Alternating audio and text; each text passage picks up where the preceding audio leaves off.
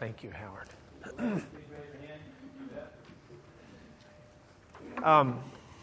It's good to be back. I've forgotten how to do this. Y'all are going to have to bear with me. Oh, I remember. I think. No. We're in what I consider the dry, summer doldrums of Houston. It's hot. It's not fun to get out. It's not fun to... Did you know which towns in the United States of America have the largest system of tunnels and overheads, catwalks some, but basically tunnels? There are two that compete with each other for the greatest number of miles or footage. Houston and Minneapolis, Minnesota. We do it because in the summertime, you can't walk outside in Houston in a suit without becoming a swimming pool. They do it because in the wintertime, you can't walk out without becoming an iceberg. And I appreciate everybody who gets up and gets out and comes here. As we roll through summer, I do think the heat has an effect upon us. And what we need to be is people who are rejuvenated in spite of the heat. But as we look forward to August, when we have our kind of focus back on getting everybody out of vacation and getting everybody back, I'm working real hard on trying to figure out how to target the class where we hit a point that makes it easy for people to plug back in. And so y'all need to be aware of that as the faithful folks who are here in the summer. And I'm hoping to get us moved through to a point where mid to late August, we can hit the poetry in the Bible, which is Psalms and Proverbs, the Song of Solomon, which we may have to excuse some kids for. Did you know the Song of Solomon?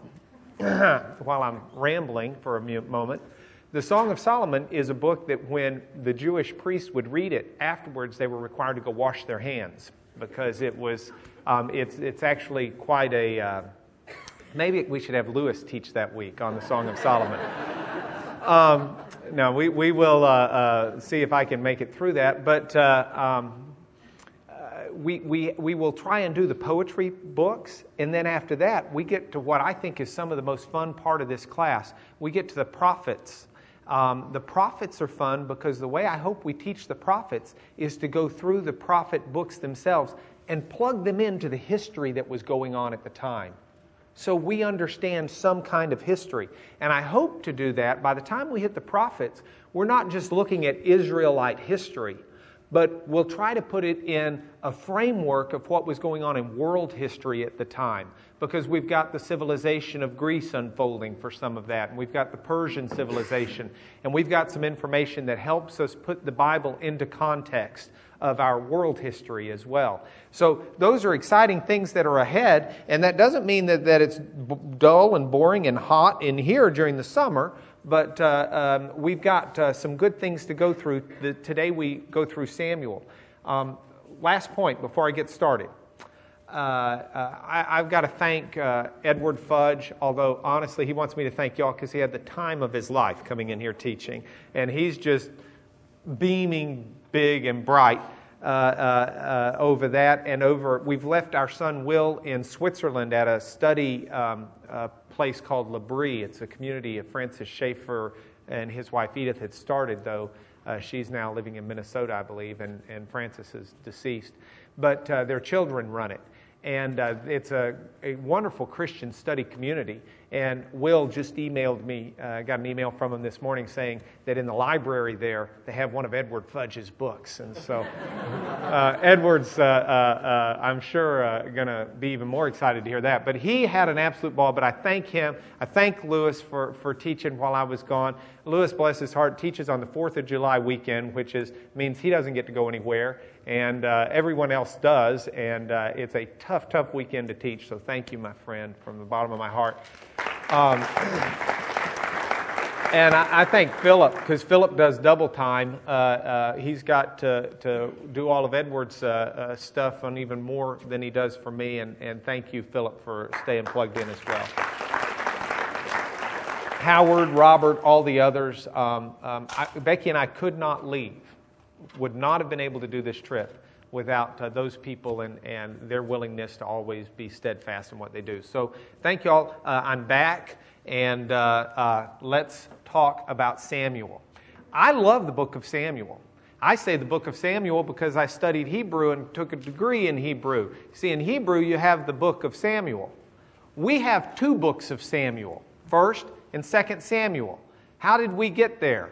Well, before we do that, let's get there verbally. Are you all ready? Let's see if you forgot how to get to Samuel in your Bible. We started with Genesis, Exodus, Leviticus, Numbers, Deuteronomy, Joshua, Judges, Ruth, 1st and 2nd Samuel.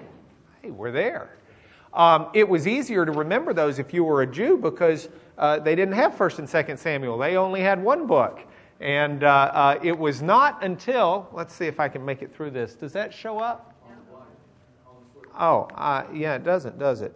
Okay, tablet. Okay, and then take the blank off. And then try laptop. Oh, we have the technology. We can make it work. Okay, maybe. Background. In the Old Testament, there are about 6 historical kingdom books that record events during the kings of Israel. And of those 6, you've got 1st and 2nd Samuel, you've got 1st and 2nd Kings, you've got 1st and 2nd Chronicles. Okay, put Chronicles on the shelf right now, and let's just talk about Samuel and Kings. The reason why is Samuel, calling it 1st and 2nd Samuel, that wasn't in the original.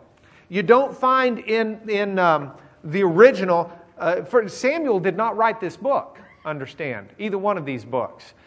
You don't find something across the top that says 1st Samuel. What you do have is originally one common book, and it was when the Greek Jews, remember the Jewish scholars translated in Alexandria, Egypt, we believe, the Old Testament into Greek. We call that the Septuagint. Okay, it's abbreviated LXX, which stands for 70 in Roman numerals, because supposedly there were 70 scholars who did this. By the way, do you know the Greek word for 70? Septuagint. Okay, so this is that LXX means Septuagint. That's the Greek translation of the Old Testament. Well, when the Greeks start translating, or the Hebrews, Greek Hebrews, start translating this book into Greek, the first thing they're doing is they almost double the size of the book. Because Hebrew writing does not have any vowels. Greek does, like English. And you just start filling in all the vowels and all just right there, you've just doubled the length.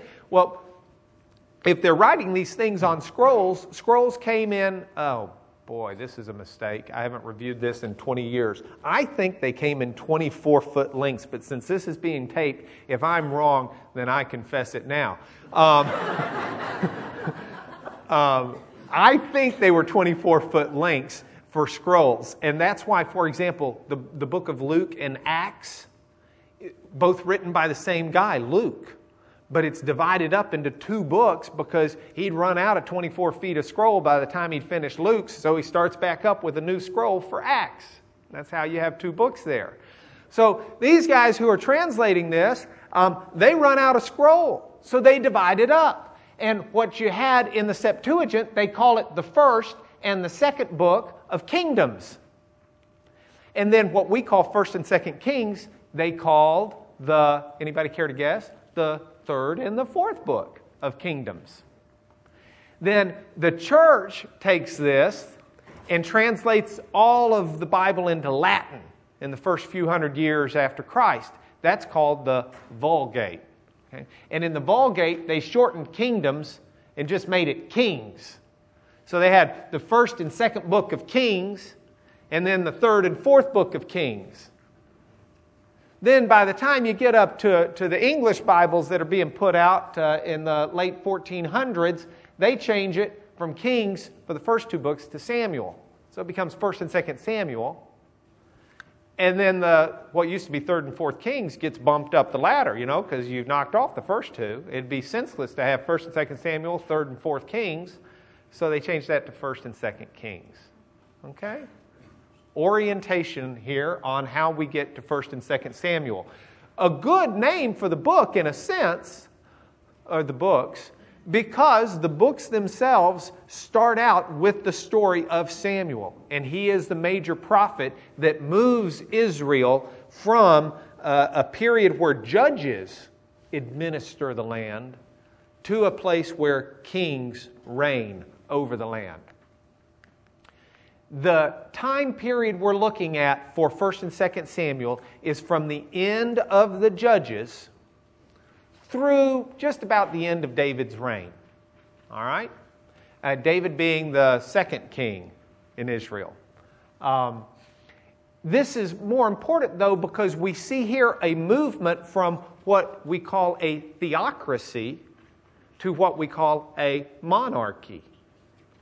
God did not give Moses the law to set up an earthly king. God gave Moses the law to set up a country that was ruled by a king, but the king was God. So our theological term du jour is theocracy. A theocracy, when we talk about that, is a form of government where God is the ruler or the king. You can compare or contrast that to what we have, a democracy, where people are supposed to be ruling the land. We do that through voting, right? Or a monarchy, where a king rules. And Israel was set up to be a theocracy. God was to be their king. There was to be no other. Now, this is interesting also because this carries importance to us in the church, because we understand later the book of Hebrews and Jesus himself and Paul make it clear that the church is the true Israel. As Paul says in Romans or in Galatians, we're the children of Abraham by faith, to whom the promises were made. And we, the church, as the people of God, what kind of government do we have? We're a theocracy. God rules over us. Damon is not called our king.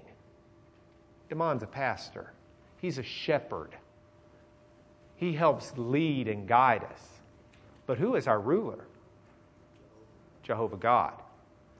See, God set up Israel to be a theocracy because the church is a theocracy, and Israel was a shadow of what we are the reality of. And so God set it up to be a theocracy. The problem is the people weren't happy with that. The people wanted something more. The people wanted a king. During this time period, the kings of the Philistines were just beating the daylights out of the Israelites right and left. And the Israelites kept thinking, gee, if we could just get a king, our lives would be so much better. Then we'd have a king go out there. We wouldn't have to wait for a judge or a prophet or a Samson or someone like that to come along. We'd have a king who would constantly be there to defend us. I get ahead of ourselves.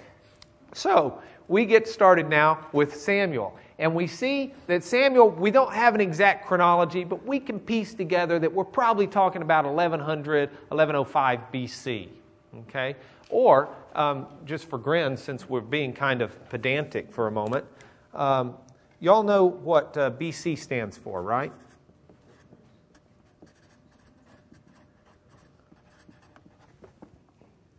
BC is before Christ, isn't it? Did you know that Jews and non-Christians don't like to use that?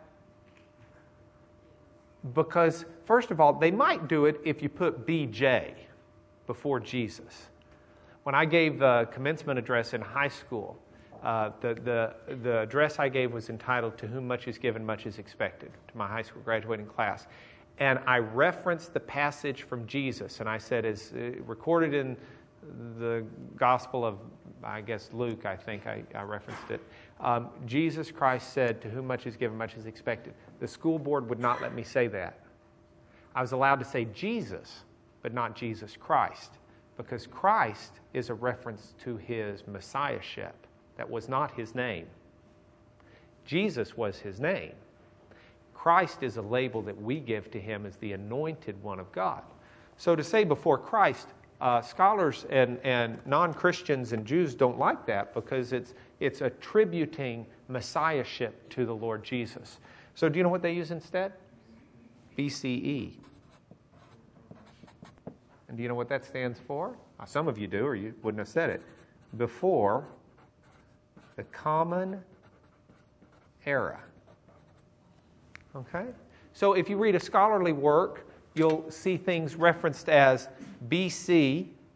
They'll be referenced BCE instead. Instead of AD, which is the year of our Lord in Latin, they don't get into that either. That's considered CE, which you can guess stands for Common Era. So, Samuel was born, y'all won't get offended if I say BC, I hope.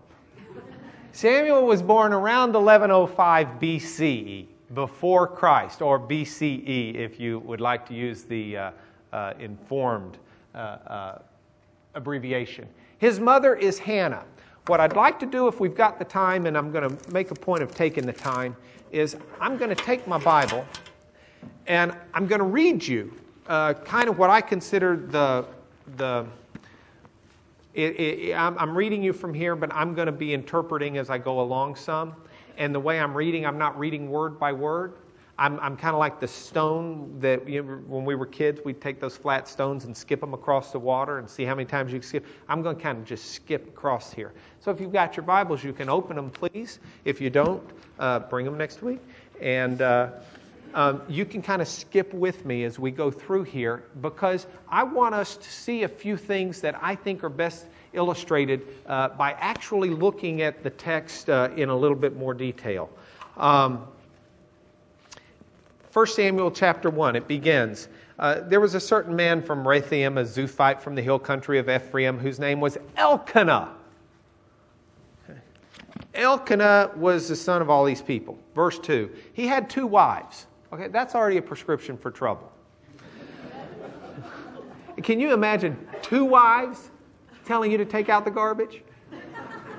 No, I'm joking. That we all do that voluntarily. He had 2 wives. One was called Hannah, and the other Peninnah. She made a great cheese sandwich. I'm sorry. This is famous, that Peninnah cheese sandwich. When you look at the Bible, frequently you can tell who the good people are by whether or not their name has survived in history. People name their daughters Hannah. Very few name their daughters Peninnah. That's an indication of what's going to come in this story. This is the truth. I mean, these names, anyway. All right. Year after year. Oh, wait. Peninnah had children. Hannah had none. Verse 3. Year after year, this man went up from his town to worship and sacrifice to Yahweh Almighty at Shiloh, where these Hophni and Phinehas, these 2 sons of Eli, were priests. They're bad guys. You don't name your sons Hophni and Phinehas either. There are some Phinehas's, but typically they don't put that H in it like this one has, Phinehas. Whenever the day came for Elkanah to sacrifice, he'd give portions of the meat to his wife Peninnah and to all her sons and daughters. See, when they sacrificed, they'd be taking the meat up there, and the fat would get burned to the Lord. That's the Lord's portion. We covered some of this back when we covered Exodus, but this is a refresher. You burn it, the fat the Lord gets. The meat would be boiled. The priest could get some of what was boiled, and then the roasted meat that's left goes to the family, and that's that way the meat was killed in a kosher fashion because it was for sacrifice, and the family gets to eat the kosher meat. And so they've got the meat here, and Elkanah would give his wife Peninnah and all of her sons and daughters portions, verse 5, but to Hannah, he'd give her a double portion because he loved her, and the Lord, Yahweh, had closed her womb. She could not have children. She was, it's not sterile, it's barren. Thank you. Whew, I've been gone a while. Now, look at verse 6. because Yahweh had closed her womb, her rival kept provoking her in order to irritate her. This went on year after year.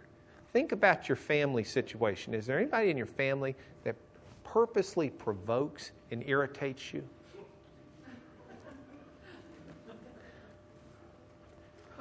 Is it the other wife of your husband? That's when it's really bad, you know. This went on year after year. See, the reason I pause here is because so often we read the Bible and we don't think of it in terms of real people and how they're really feeling. These are people just like you and me. It goes on year after year. Whenever Hannah went up to the house of the Lord, her rival provoked her till she wept and would not eat. It was serious enough, she cries. She loses her appetite. She can't eat. She even gets a double portion of the meat. It's wasted. Elkanah, her husband, would say to her, we know this isn't going to work, right? He would say, Hannah, I feel for you. This just isn't very good. No, that's not what it says. He says, in classic husband fashion, Hannah, why are you crying? Why don't you eat? Why are you sad? Don't I mean more to you than 10 sons? Well, that doesn't do squat. One time, when they had finished eating and drinking in Shiloh, Hannah stood up. Now, Eli, the priest, is there sitting on a chair by the doorpost of the Lord's temple. And Hannah is so bitter in her soul, she's just bawling. She wept much. She prays to the Lord, and she made a vow, saying, O Lord Almighty, if you will only look upon your servant's misery and remember me and not forget your servant, but give me a son. If you will do that, I will give him to the Lord, to Yahweh, for all the days of his life. No razor will ever be used on his head. He'll be a Nazirite, as we talked about. And she kept on praying to the Lord. Well, the priest is watching her. And he observes her mouth. Because you see, Hannah's praying in her heart, in verse 13, and her lips are moving, but her voice was not heard. So the priest figures she's drunk. So he says to her, how long will you keep on getting drunk? Put away your wine. He was not a good counselor, Lewis. I mean, that might be good advice for some people, but didn't quite meet her needs. She says, not so, my Lord. I'm not drunk. I'm a woman who's deeply troubled. I haven't been drinking wine or beer. I wasn't pouring that in my mouth. I was pouring my soul out to the Lord. Don't take me for a wicked woman. I'm praying here because I'm hurting. I got to tell you, there's nothing worse than hurting and having someone who's supposed to be a minister come kick you while you're down. And remember, we're all ministers to one another. There's nothing worse than hurting and having someone who's supposed to minister to you kick you while you're down. She responds, and she says, that's not what's going on. And Eli answers and says, sorry. Go in peace. And he blesses her. May God of Israel, the God of Israel, grant you what you've asked. And she said, thank you. May your servant find favor in your eyes. And she goes away and she eats. And she was no longer downcast. See, her husband didn't have the answer. And Eli didn't, and the priest didn't have the answer. The answer for her troubled soul was, may God bring deliverance to you. And that gave her back her appetite, and that gave her back her smile. So she goes home the next day. She lays with Elkanah, and Yahweh takes an action for her. Time out for another Hebrew lesson. We're going a little slow here, but this is fun, and it's the first day back. If you look in verse 19, It says, early the next morning. Let's look at verse 19. It says, this is a good Hebrew lesson. If I haven't already made it. If I've already made it, sorry. Early the next morning, they arose and worshiped before the Lord, and then went back to their home at Ramah. Elkanah lay with Hannah his wife, and the Lord, what's that word there? Remembered her. Now, skeptics of the Bible read something like this and say, silly little Jews thought God had a bad memory. God had to remember her. God had forgotten what had happened the day before. This is a sign of a very impotent God. Those are people who are more reactionary to the Bible than they are scholars of the Bible. The Hebrew word for memory is the word zakar. And I guess in English you'd write it something like this, Z-C-H-R. Zakar means not remember in the sense that it had left your mind and you'd forgotten. Zakar means to take an action because of something that's in your mind, because of something you remember or you're thinking about, because of a thought or a memory. Memory might be a better word, because of a memory. Oh, well, y'all got to tell me when I'm doing something goofy. Zakar means take an action because of a memory. So the word there doesn't mean that God had forgotten all about her. The word remember there means God took an action because of what God had in fact not forgotten, because of a memory that God had. And what was the action God took? She became pregnant. She conceived. And in course of time she conceives, gives birth to the son. She names him Samuel, which means heard of God, because I asked Yahweh for him, and Yahweh heard. Now, the story continues, and it is one of the most touching stories I know. But let's get caught up here with the PowerPoint. The birth is a long time coming, but it comes. Samuel is born of a vow his mother took. You give me a son, Lord, and I will give the son back to you. This is a story that's very important for any of us who either A, have offspring, or B, anticipate having offspring, or C, have children who may have offspring. Okay? Which is a good bit of us. May not be everybody in here. But let me tell you why. God's the same guy that He was 3,000 years ago when this happened. And when you see what happens to the life of Samuel, it happens because his mother made a vow and she kept the vow, as we'll see in a moment. She took Samuel and she gave Samuel back to the Lord. And I believe whether it's through a child dedication process here or individually with a husband and a wife, or if your spouse is not willing, by yourself, everyone with a child, even if the child's now 45 years old and you've never done it before, anyone with a child has to say, or ought to say, Lord, this child is from you, and I give this child back to you. This is not mine. This is yours. And thank you for the honor of being the parent on this planet for this child. That's what Hannah does with her baby. And it's one of the most touching things. Whoops, we're skipping here. Let's ignore that for a moment. We'll come back to it.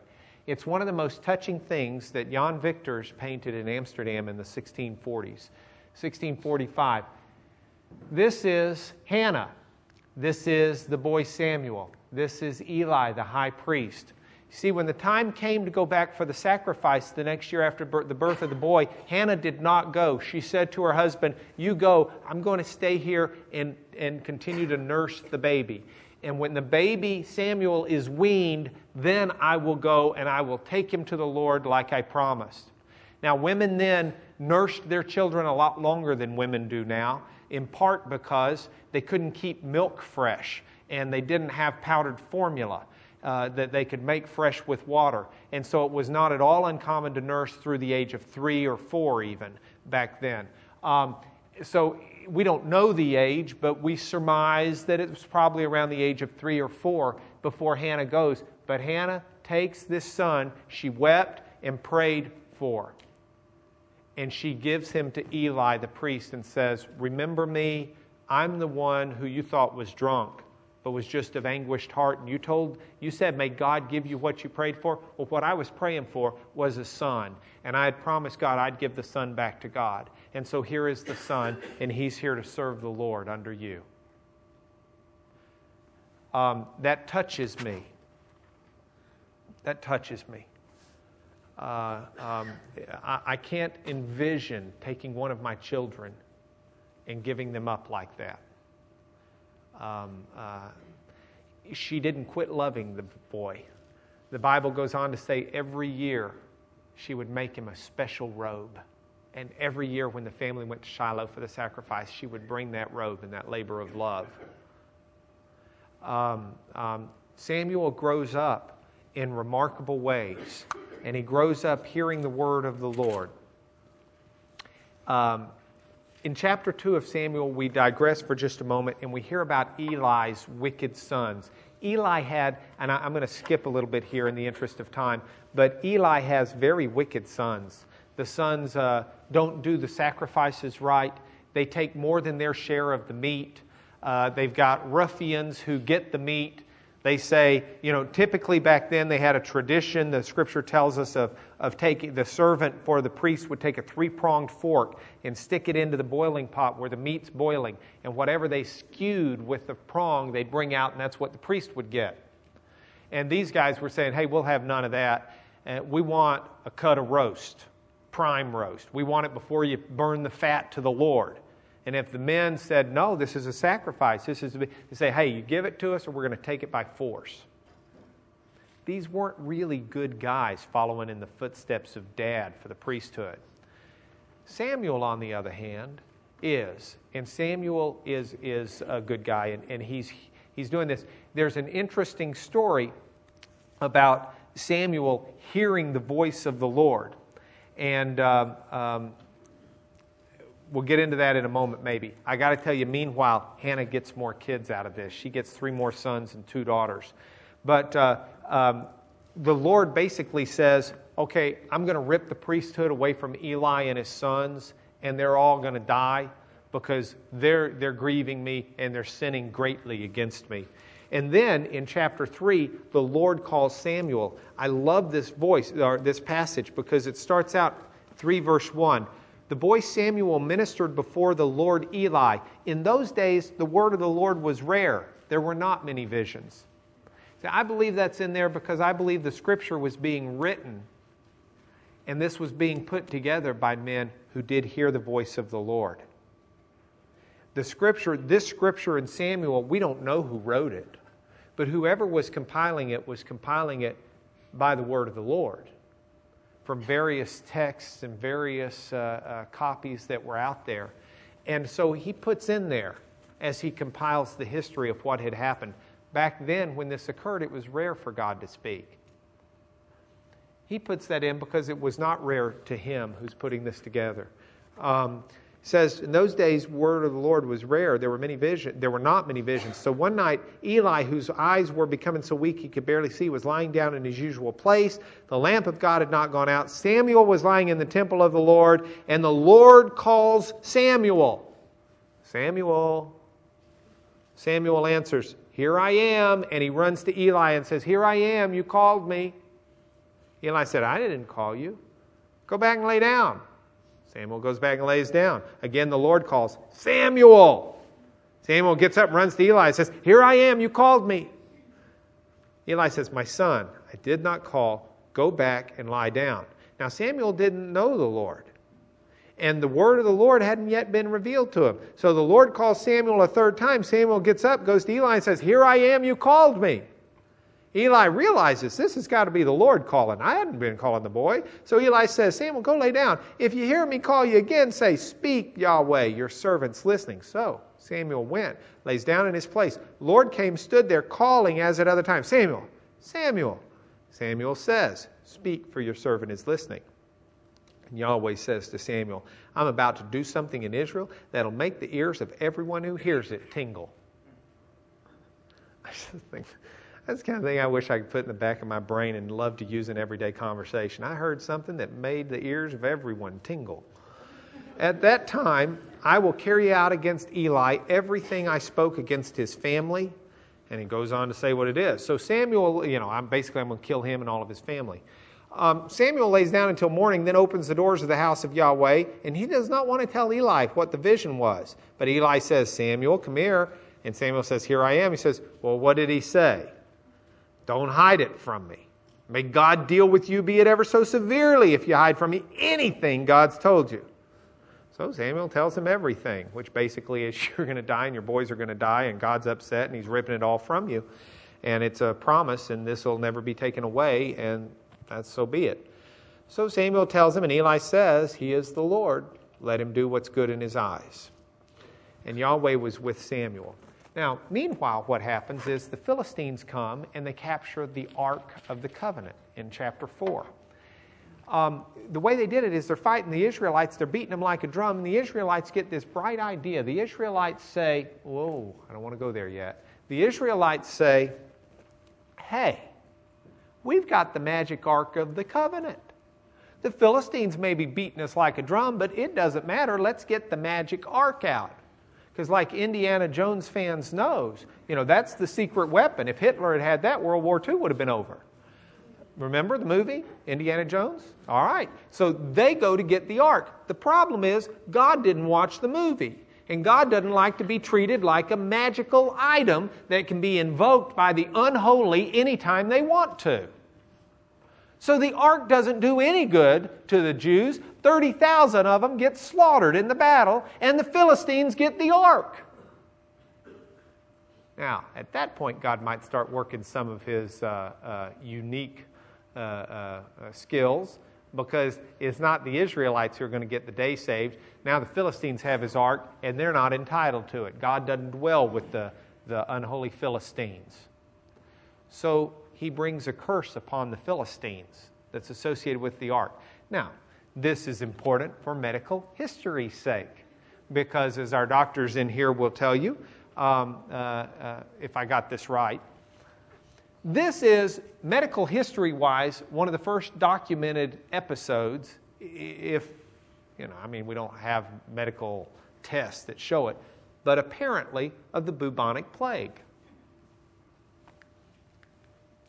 Find it in 1 Samuel 5, 6, 9, 11, 12, and other places. The bubonic plague. I went on the website for the Centers for Disease Control. I wanted to make sure I was accurate because I figured, Dr. Barhorse has come up here and get me if I wasn't. I looked up the diagnosis for the bubonic plague.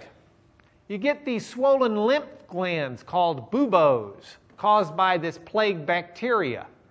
This typical sign's most common form of human plague. It's swollen, it's very tender lymph gland accompanied by pain. Swollen gland is called a bubo. Bubonic plague should be suspected when a person develops a swollen gland, fever, chills, headache, extreme exhaustion, history of possible exposure to rats. Person usually becomes ill 2 to 6 days after being infected. And here is a picture given by the Center for Disease Control of buboes, swollen glands. Now, that's important because the Hebrew word for what these people get afflicted with is basically swollen glands, or tumors it's translated, but it's a mass. Here, I've put it up here for you. 1 Samuel, the Lord brought devastation upon them and afflicted them with tumors. That's the NIV translation. Not the most accurate word, but it's a swollen.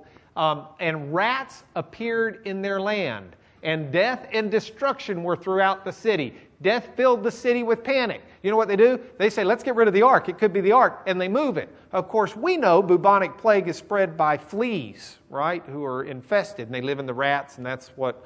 Okay, well, the ark, you'll recall, has got a bunch of coverings and drapes and all this stuff, which are animal skins, which carry the fleas too.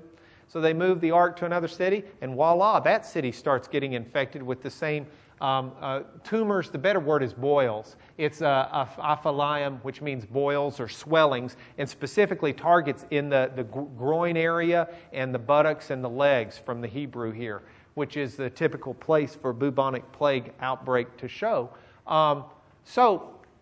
Bottom line is many medical historians see this as one of the first documented examples of the bubonic plague. It was not a cool thing, and the Philistines decide they don't want that lousy ark, and they think it's just the ark. They don't realize that it's all of the rats and rodents that come together. I will also add this.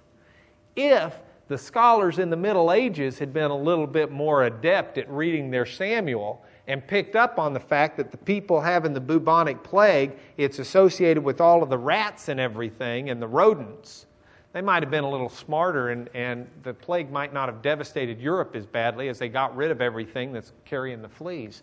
But I digress. The transition here. Samuel, transition. The ark comes back. Samuel at this point, Eli, by the way, dies and all of his sons. I left that out. That was in the battle when all of the ark stuff happens. The ark gets returned to Israel. Samuel has become a prophet that everybody's pretty familiar with right now. Samuel goes out and subdues the Philistines. And now we get to chapter 8, and the Israelites say, Sam, we want a king. We figured it out. That's the solution to our problems. We want a king. Now, Samuel doesn't wish for a king. Samuel wishes for Samuel's sons to take over in his shoes. I'm a parent. I'd love my children to take over in my shoes. I just think it'd be the coolest thing in the world. I think there's a natural tendency for parents to want their children to follow in their footsteps.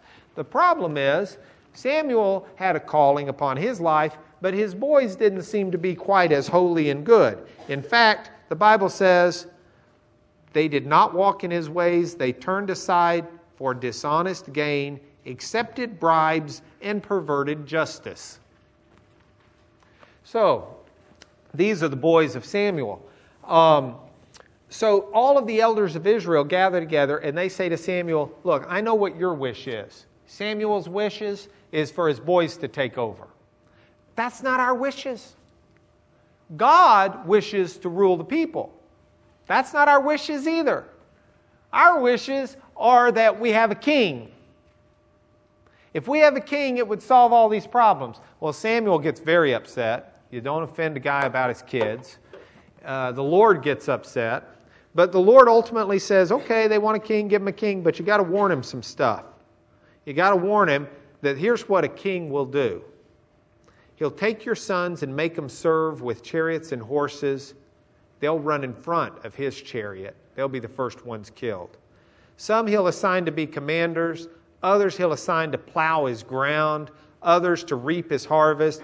Others to manufacture weapons of wars. He'll take your daughters to be cooks and bakers and perfumers. He'll take the best of your fields. He'll take your vineyards. He'll take your olive groves. He'll give them to his helpers. He'll take it says he will take a tenth of your grain. What it really means is he's going to start taxing you.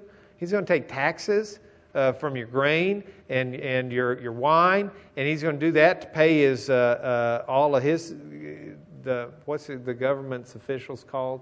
Bureaucrats, yeah. He's going to tax you to pay the bureaucrats, and he's going to take your men servants, your maid servants, the best of your cattle, the best of your donkeys. He's going to take a bunch of your sheep and your flocks. You'll become his slaves.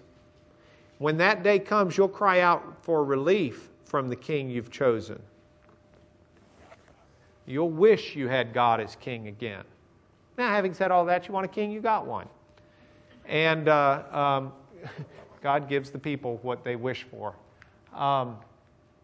That's the road that's chosen, and that's the result. Now, what points do we take home from this, aside from the ones I've been throwing out as we go along? Let me add a couple. Number one, remember the church is a theocracy. We have a king. And remember, if you ask the Lord for a different king, he just might give you one. That's not a cool thing to do. The cool thing to do is for everybody, first of all, be thankful for your pastor. This is what Damon, as a good pastor, teaches us.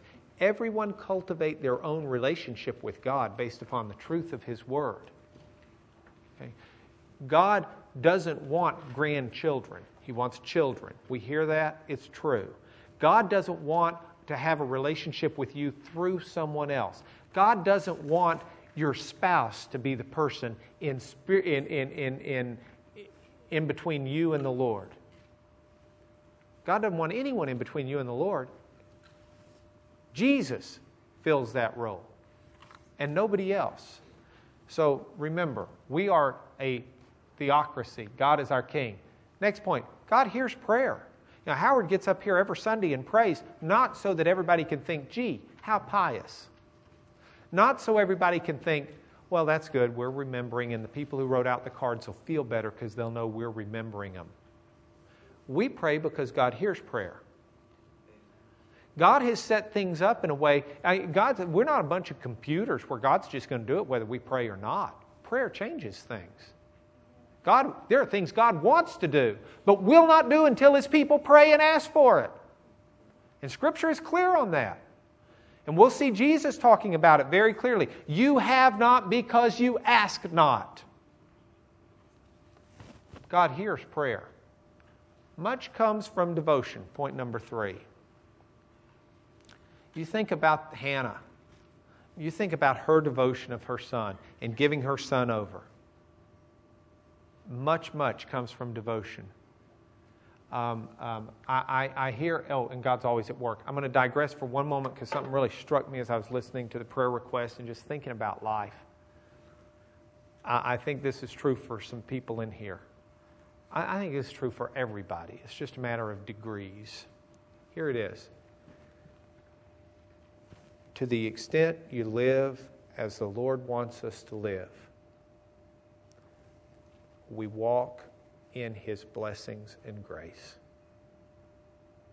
To the extent we choose not to, and we walk outside, we walk in an area where destruction and disease and comes all over us. And that's not to say that when you walk with the Lord that you don't get those things. You do. That's not to say if disease falls upon you, gee, you must have been outside the will of God. That's not true. But as a general rule, it's as Paul says in Galatians, you reap what you sow. And you hear about people who have disease upon disease upon disease on their deathbed. And you'd like to come in and say, accept the Lord God in your heart. And your life will be changed. It will be. But if they had done it 30 years earlier and taken a different path and a different road, their life would be so different. You truly reap what you sow. And we have choices in front of us every day. And I urge us all to remember that devotion to the Lord changes who we are and what we're able to do in this life. I'm not talking about salvation here. I'm talking about the joy and experiences on planet Earth as we await the day of Jesus. Does that make sense? Pray with me, please. Lord, thank you for our safe travels and thank you for our safe return. And Lord, I thank you for the honor of getting to teach this class. It is my prayer, Lord, that you will work through what I say, or work in spite of what I say sometimes, and that your Spirit will touch our hearts, clean out our ears, renew our minds, guide our lives. Give us conviction, Lord. Stir up within us holiness. Stir up within us devotion. Stir up within us a new conviction that we are going to make the choices that are right by you, and by the strength that you give us, Lord, may we then walk that path. Make us today more holy than we were yesterday. Make us tomorrow more holy than we are today. This is our prayer through our Lord and King, Jesus. Amen.